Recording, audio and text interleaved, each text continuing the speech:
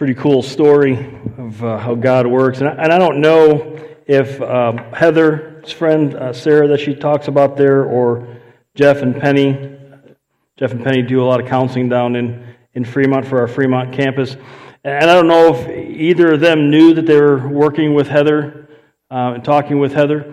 But one of the cool things about her story is not only did these three people help her kind of work through the suffering that she was experiencing, but even more so and more importantly, they were able to help her understand that she needed a personal relationship with Jesus Christ and help her walk through and take that step of faith, and she placed her faith in Christ. And really, besides that awesome thing, the part of it that I want to pull out really for us this morning is to look at how three Christians, people from the same church family, teamed up, joined in with somebody who was suffering, and then God did a work in their lives. And so, like I said before, as I was praying, today we're going to take a 30,000-foot view of a discussion that three of Job's friends have with Job, and we want to pull from that some of the things that we can learn as to what we should do, and certainly some of the things that we shouldn't do. Okay? So go ahead and turn to Job chapter 2. We're going to start in verse 11, and we're going to cover literally 31 chapters. So we were going to go ahead and cover that all during the 9 o'clock hour, just have you guys join us, but I decided not to do that. But we'll be here till probably about 3 or 4. No, we're not going to cover. We're going to blitz through this. I'm going to give you guys some summaries.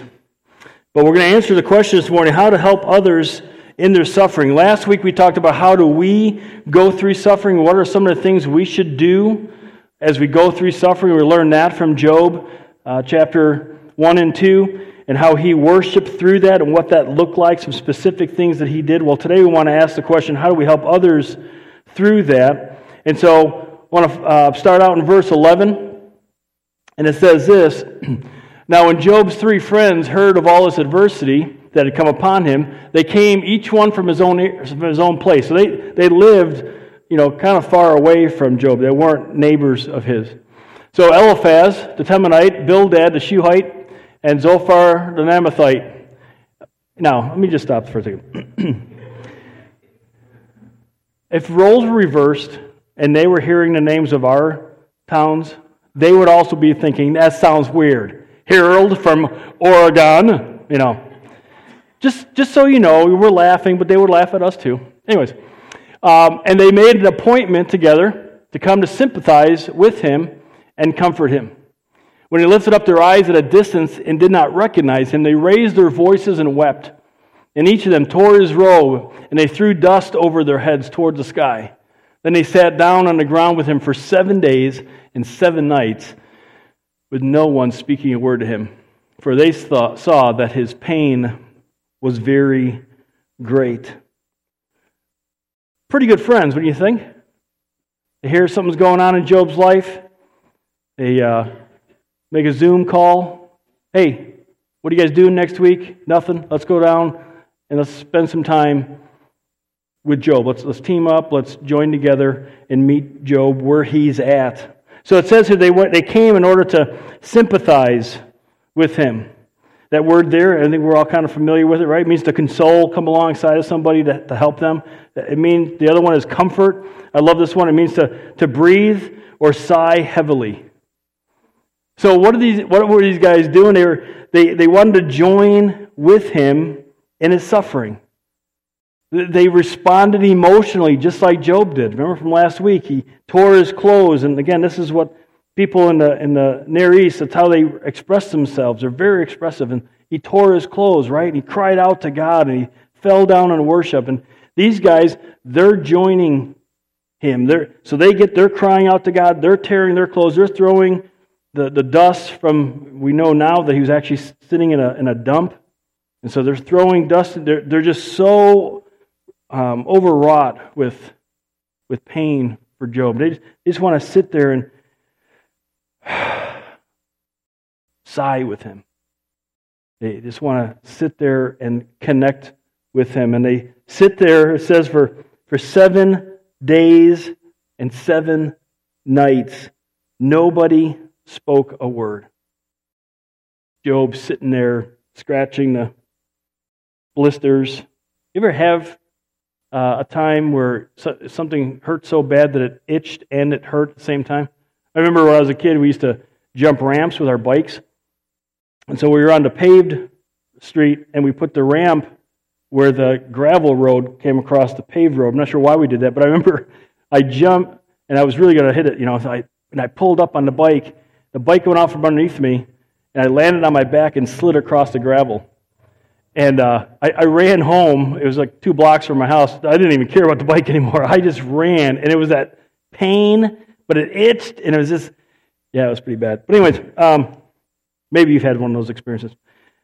But they sit there with him, and they're watching him moaning and groaning and scraping and oozing, and not one of them says a word. It says that he couldn't sleep at night, so I'm sure they're not sleeping at night. And so they've gone a week without sleeping on top of it. And so finally Job has enough. He says, okay, I wish, he just has to let it out, right? He just got to, they've been looking at him for 7 days and 7 nights, and he's been sitting there moaning and groaning, and I'm sure, we talked about this last week, he's just wrestling with what's going on and why God's allowing this, and all this stuff's going on, losing his family, losing his business, losing his health. Everything is coming down on him. He finally just says, man, I wish I was never born. In fact, it says this, moving forward. Keep going. Afterward, Job opened his mouth and cursed the day of his birth. And Job said, let the day perish on which I was born, and the night which said, a boy is conceived. Let me just stop here for a second.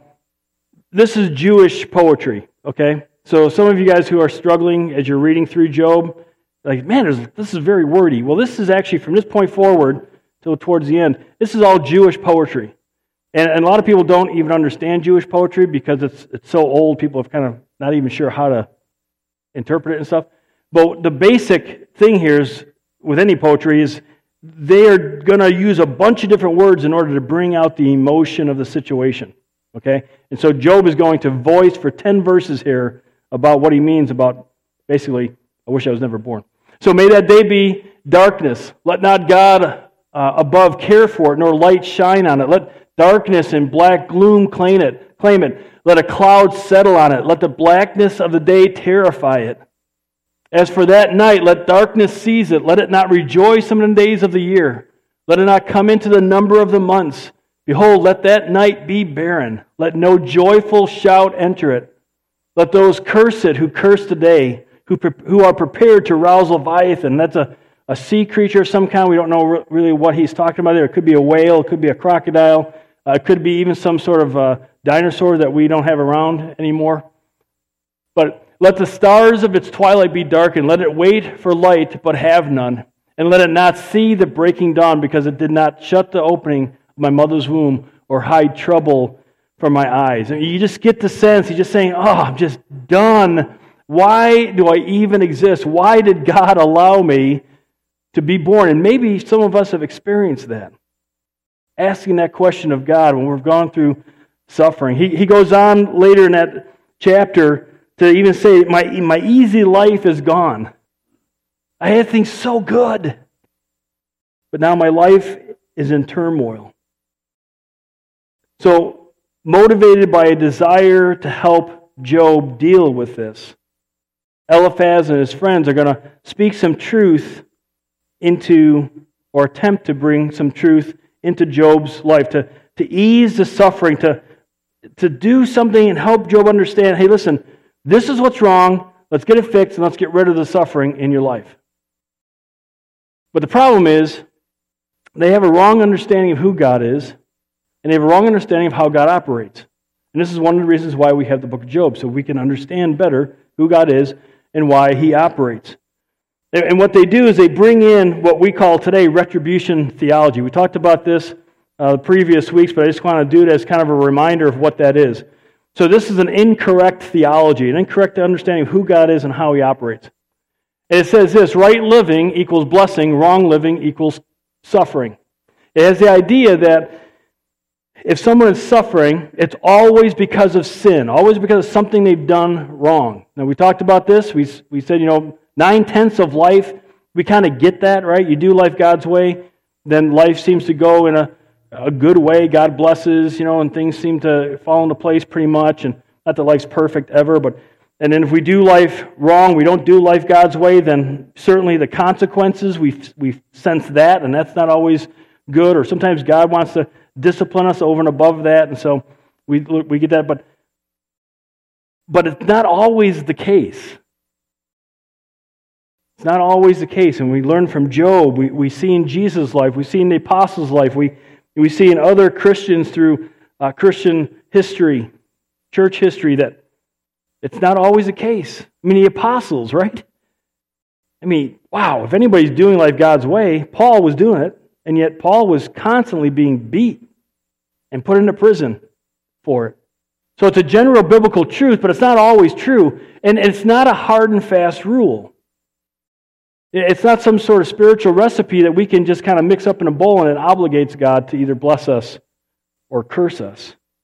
And here's the deal. Our theology, what we believe about who God is and how He operates, directly impacts how we respond to life and how we think about life and what we do with life. And so our theology is incredibly important to make sure we understand who God is and how He operates accurately.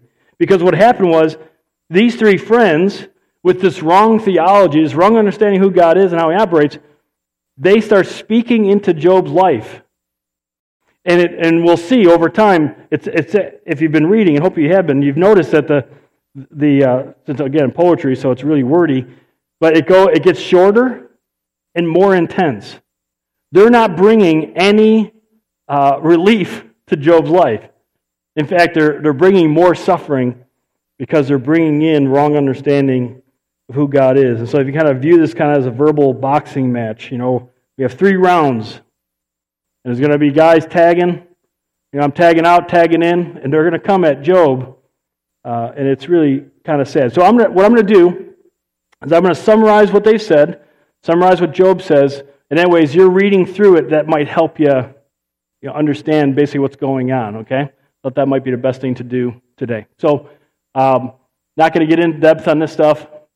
So Eliphaz, he's the first one who jumps in, all right? And so he says, hey, listen, what I've seen in lives of others, in other words, my personal experiences, I viewed life in my wisdom and, understanding, and God has confirmed in a vision that those who plant evil will harvest the same.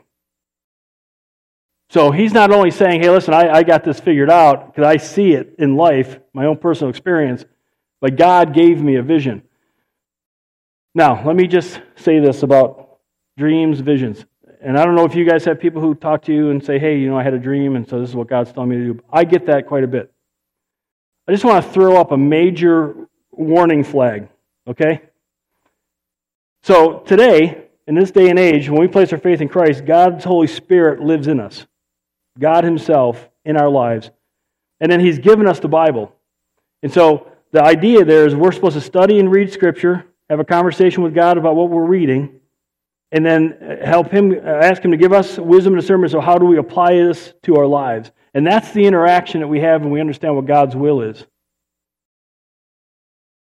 People who say, hey, I got a vision from God. Eliphaz said, hey, I have a vision from God. And he threw it at Job. But it was wrong. It wasn't a vision from God. It was just the fact that they hadn't slept well in 7 days, and he was overly tired and probably ate something that he shouldn't have eaten, and his stomach kind of is laying there, and there's something. But it's not accurate. Listen, say what you want to say about dreams and visions, but God's given us His Word. And He's given us His Holy Spirit. And we need to be knowing for sure what He said and not dropping dreams on people. Okay? So Eliphaz, his fix is, retribution theology, go to God, make things right, and everything you had will be restored to you. And the sad thing is, there are churches, sadly, that teach this, right? So we've got to be careful. Job's response is, listen, it's the pain speaking. I'm just speaking out of my pain. I'm just venting, just getting it out there. I want help, but you're accusing me of sin. Sin I haven't committed. And then he turns his attention to God. And you'll see this throughout the time. He speaks to the guys, and then he turns to God. Speaks to the guys, and then turns to God. Why do you even pay attention to people? Reveal the sin that I've committed. So, Bildad jumps in. God doesn't change how he operates. I mean, look back to our ancestors. So now, he's not saying, don't just look at what Eliphaz is saying, his personal experience. All of our ancestors, all the way back to Adam and Eve, this is how God's operated. Obviously, God blesses those with integrity and curses those who have done wrong, including your children, which is why they died. I don't know about you, but who needs, friends like this? Yikes. He's basically saying not only were you a sinner, but your kids were sinners, and that's why they died. I'm not really catching the comfort going on here. His fix is pray to God and seek the favor of the Almighty. Job's response is, yes, I get it, no one's perfect. God generally blesses the righteous, judges the wicked, which is biblical, generally speaking. But I'm not living in sin.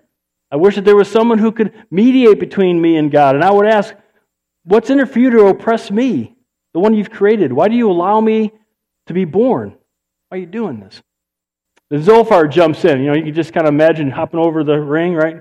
Tag comes in. You failing to admit your sin shows your arrogance, and you should appreciate God's mercy. He should be causing you to suffer even more because you're so arrogant. And his fix is, get rid of your sin, and God will bless you again. Job's response is, you guys think you're so wise, but you're no wiser than me. It's easy for you to talk, you're not going through what I'm going through. And God has the answer. I will take my life in my hands to find out what sin I've done to deserve this suffering. All this, by the way, plays into what we're going to be talking about in a couple weeks when God actually comes in and finally responds to all this. Round 2, Eliphaz, you're not as wise as us. We're older than your father. Who do you think you are, punk kid? I'm an old person. I've gone through life. I've seen things. I know. You're a windbag who is talking out of his head. The wicked suffer, and you are obviously wicked because of your suffering. It's obvious. Can't you see it?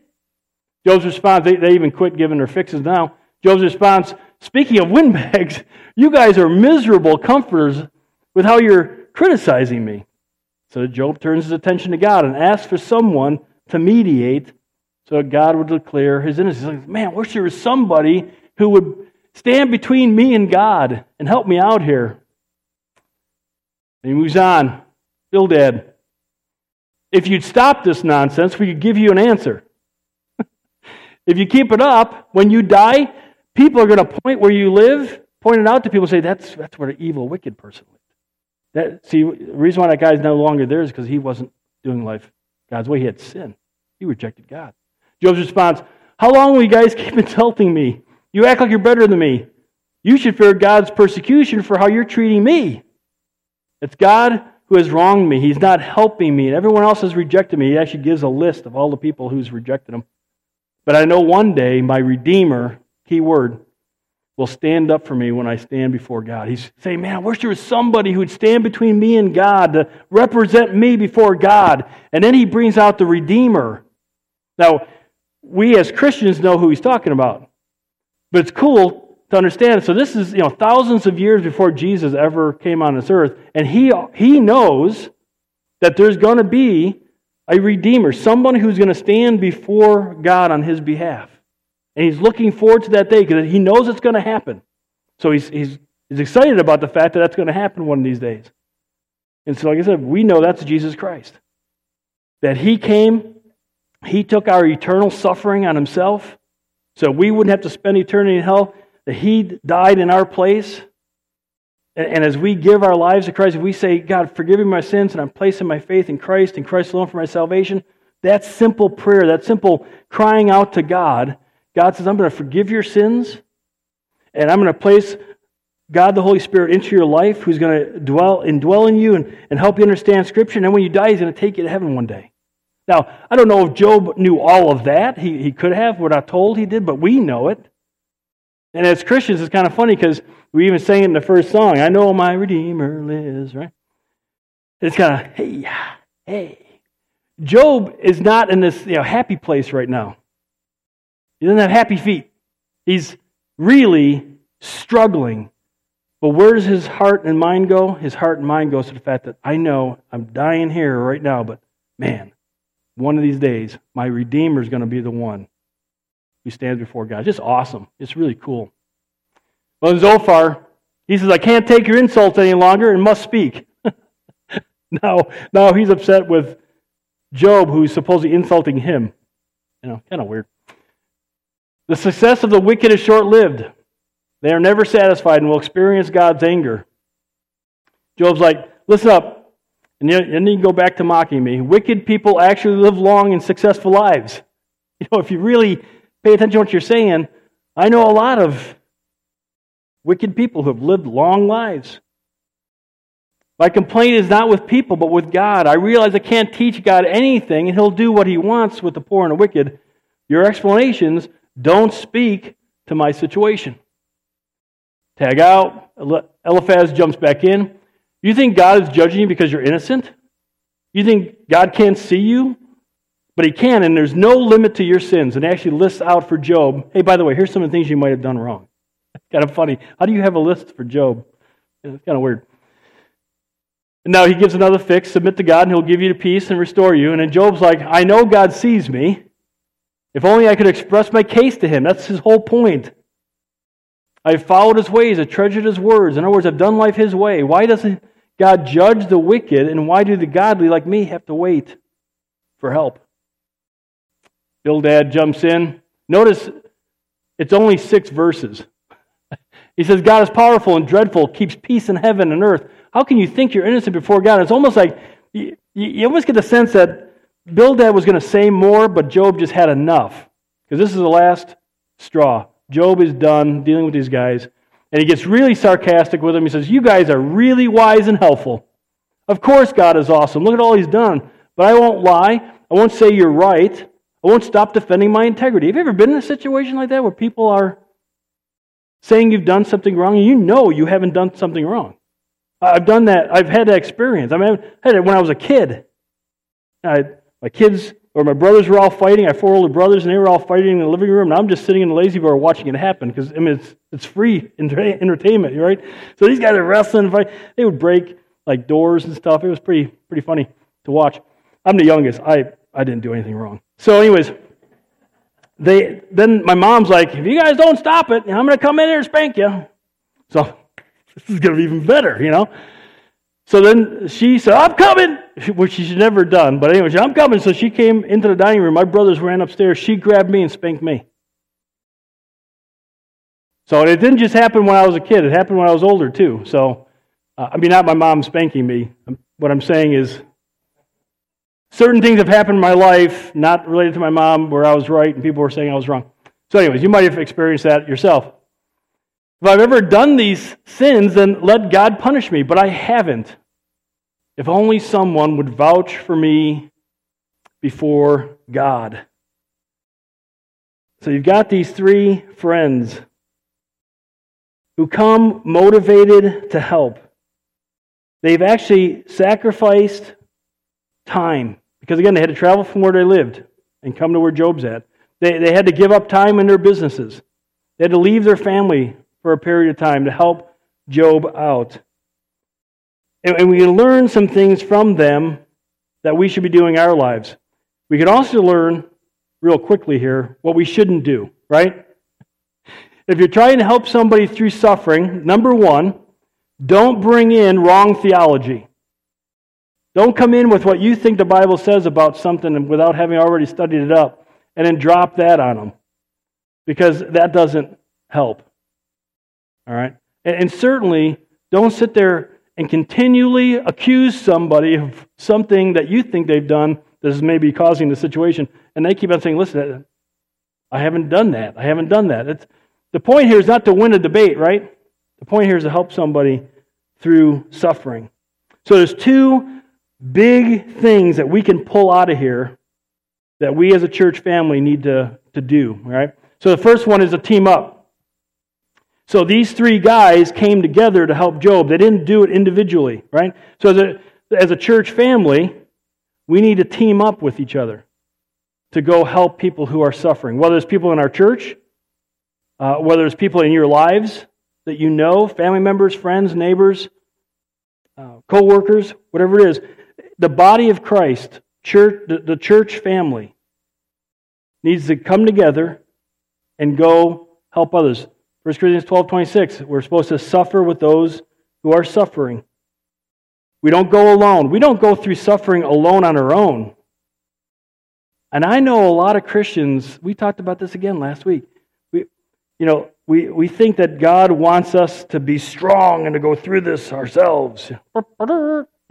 He doesn't want us to put the old Superman cape on and go through this alone. It's not why we have a church family. So we don't go through suffering alone, and we don't let other people go through suffering alone. We team up and we help them. The church is the care for the church. So I'm going to throw up some stuff here that we do as a church family. First of all, how can you team up? Well, you can team up with our ministry teams. We got a bunch of different ministries in our church, right? Not just tech and not just music, but we got children's, we got impact team, we've got women's ministry, men's ministry,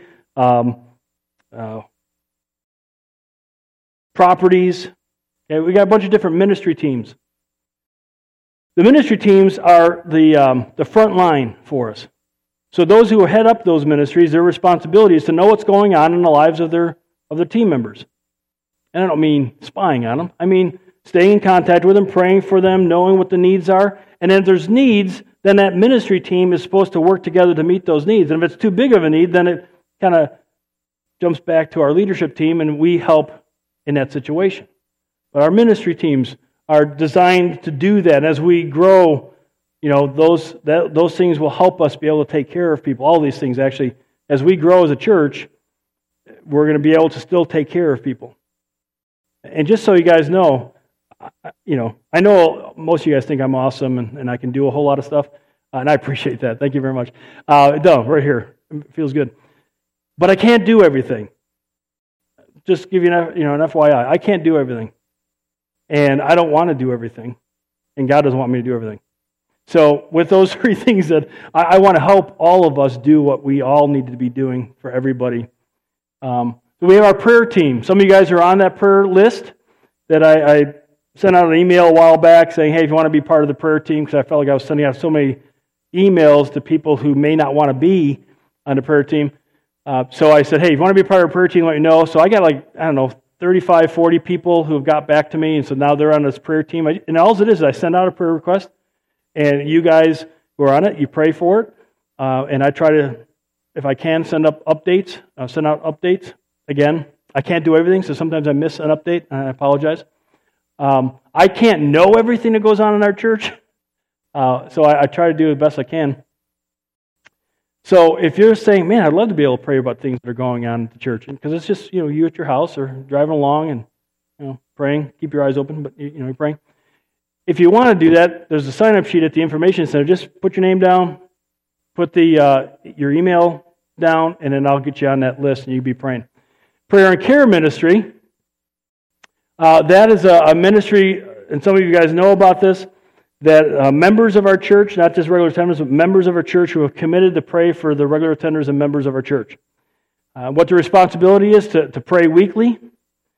They are to touch base, like on a Sunday, to make sure they go up to the people that are on their list and say hi to them. How you doing? Good to see you. Check in with them. If they don't see them for a couple weeks, to shoot them a text, an email, make a phone call, say, hey, listen, I haven't seen you. Hope you're doing okay. Any needs you have, anything we can help you with. And so just a way for our church family to stay connected with our church family. So if you're part of our church family, or if you're thinking about, should I become part of a church family? Well, if you're thinking about it, there's one of the great benefits of being part of a church family. You know that I and somebody else, at least somebody else, will be praying for you every week. Because I pray for everybody in our church every week. So, I pray like 6 hours. No, I'm just kidding. No, they're just sentence prayers. They're just sentence prayers. There's nothing real, Some of you, I do actually pray for 6 hours. Just kidding. So that's one of the things that we can do for people who become part of our church family, is to pray for them and take care of them. Now, if you're on our prayer and care team and you're like, your head's down, like, oh, just as a reminder, this is one of the most crucial ministries we have. that people who are a part of our church family know that our church family is praying for them and caring for them. And if you don't see them, that you need to be making contact with them. And if you're here this morning, you're not on the prayer and care ministry, that means you're on a prayer list. And if you're thinking, actually, I haven't had anybody contacting me in any ways. First of all, check your email, your junk file in your email. But then if you're like, no, let me know. Because this is one of my big things, man. If we're not doing this as a church family, then we're not a church family. All right, so I get a little bit worked up on this kind of stuff.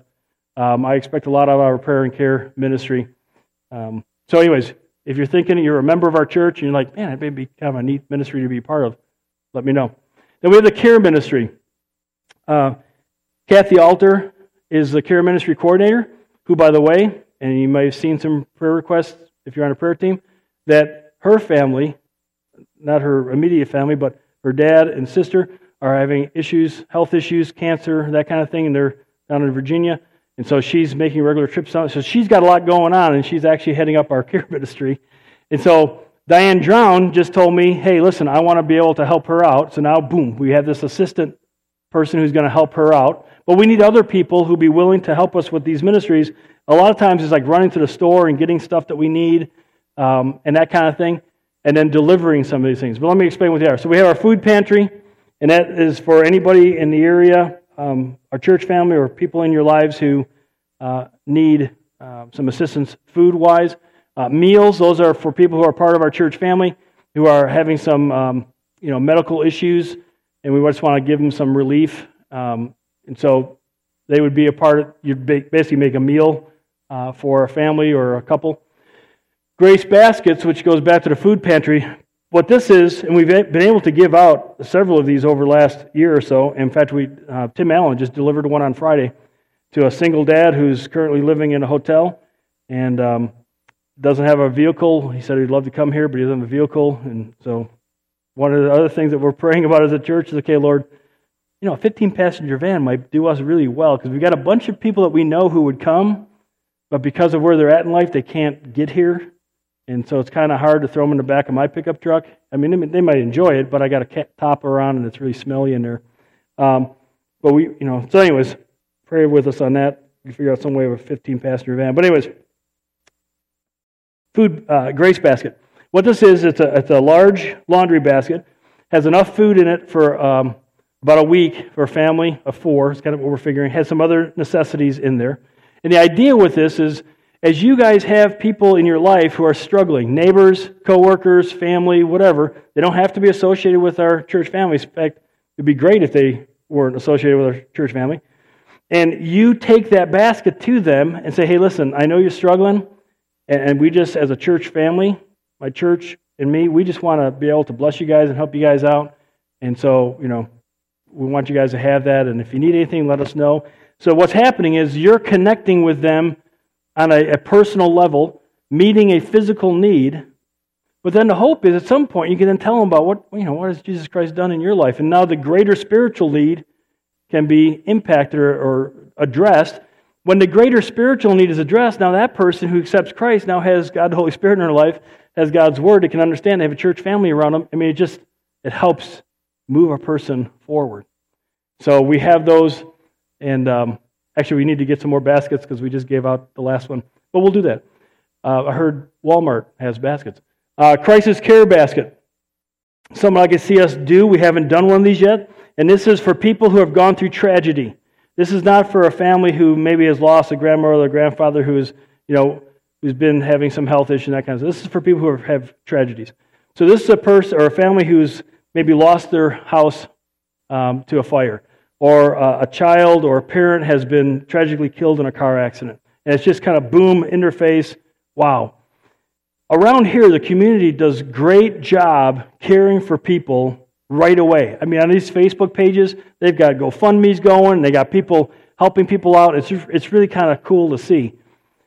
What I'm wanting to do is, when that goes away, because often it does, a month or two, and then pretty soon, poof, everybody in the community is gone, and that family is still suffering, that you who know these people can take a crisis care, not that we call it to them crisis care package, but we understand it, and it's just a little basket. It might have some some sweets in it, some cookies or muffins or something. Nothing huge, but a bunch of gift cards in it to supermarket and to restaurant and that kind of stuff to help them so they don't have to worry about all that. And then information about our church and then my card. And so the way you do this is you hand it to them and say, listen, I know 3 or 4 months ago you guys had this tragedy, and we just want to let you know we're still concerned about you guys. We still want to be there for you. Feel free to talk to us. But also, if you really want to work through some things, my pastor is more than willing to meet with you. And so my card's in there. I will gladly give up hours during the week to be able to meet with families who are going through tragedies. And then a cancer care basket. And I just call them baskets. I don't know what else to call them. If someone comes up with a cooler name, feel free. But the cancer care basket is going to have things in it specifically for those who are going through cancer treatment. And so Mary Muntz kind of brought this idea to us. I think this would be awesome if we could do this. And so we're going to need people who can help get stuff together. We're going to need people who can deliver things if it's not somebody we know or personally, that kind of thing. But the idea there is that we team up together as a church. And then secondly, the second point, second lesson learned, is that we join people in their suffering. We don't walk up with a gift and then just start, throwing out biblical truth. We don't need to do that. We just need to sit with them. Eventually we can get to the biblical truth, and let's make sure it's true, okay? No visions, please. Let's make sure it's truth, but right then and there, we just need to sit with them. We just need to join them where they're at. We need to cry with them. We need to weep with them. We need to sigh with them. We need to just let them talk, let them vent. These guys would have done a lot better job had they just let Job vent. Because I don't know, if you've been in that situation, I've been in that situation. We just let me vent. I've had conversations with Kim numerous times, and she's learned over our 28 years of marriage that she just sits there now because she knows that eventually I'm going to get to the end and go, I know that most of what I said is not true. I know it's not accurate about who God is. I'm just telling you how I'm feeling. As Job says, I'm just telling you what I'm feeling. It's not sin. I'm just expressing how I'm feeling. We just need to let people do that and sit with them and say, I get it. I understand. And like I said, down the road, maybe we can share some biblical truth. But at that point, we just need to be sitting with them, helping them. And then meet a physical need. Grab a church member and clean their house for them. Grab another church person and mow their lawn, or take care of their car, or meet some physical need. If you were in their shoes, what would you appreciate someone doing for you? Then do that thing. Because, man, when I've gone through difficult times, the last thing I want to do is the dishes, And so Kim does them. Actually does them all the time. But anyway, that's besides the point. Now, just do some meet a physical need for that person or those people, that family. Well, as the band comes back up, close us out, we always do takeaways, right? So these are real simple, pretty basic, pretty straightforward, and hopefully pretty easy for all of us to do. First one is this: how can you team up with your Grace Point family? Maybe you're already part of a ministry team, and that's great. Maybe you're not currently serving. Serve. Be a part of the church ministry teams somewhere. A great ministry to jump into initially is the Impact Team. And we've gone to 2 services, so we're getting stretched, a little thin, because we've had to cover 2 services. So Impact Team, greeting people, getting to know who people are, and then being a part of that team to whatever ministry you're part of, to helping people within that ministry. And then the other one is, who in your life is currently suffering? Neighbor, co-worker, family member. Who's currently suffering in your life, and what physical need can you meet for that person? You might be thinking, I don't really know that neighbor, but I know I've heard something. Well, man, just knock on the door and say, hey, just FYI, my name is so-and-so, and, have a conversation, kind of feel things out and help them out. We are the ones who bring Christ into people's lives. That's our responsibility. We're the ones who have the incredible privilege of meeting physical needs like Jesus did in order to represent Christ and to share the spiritual truth that Jesus was sharing with people when he was here on the earth. So you consider that as we sing this last song.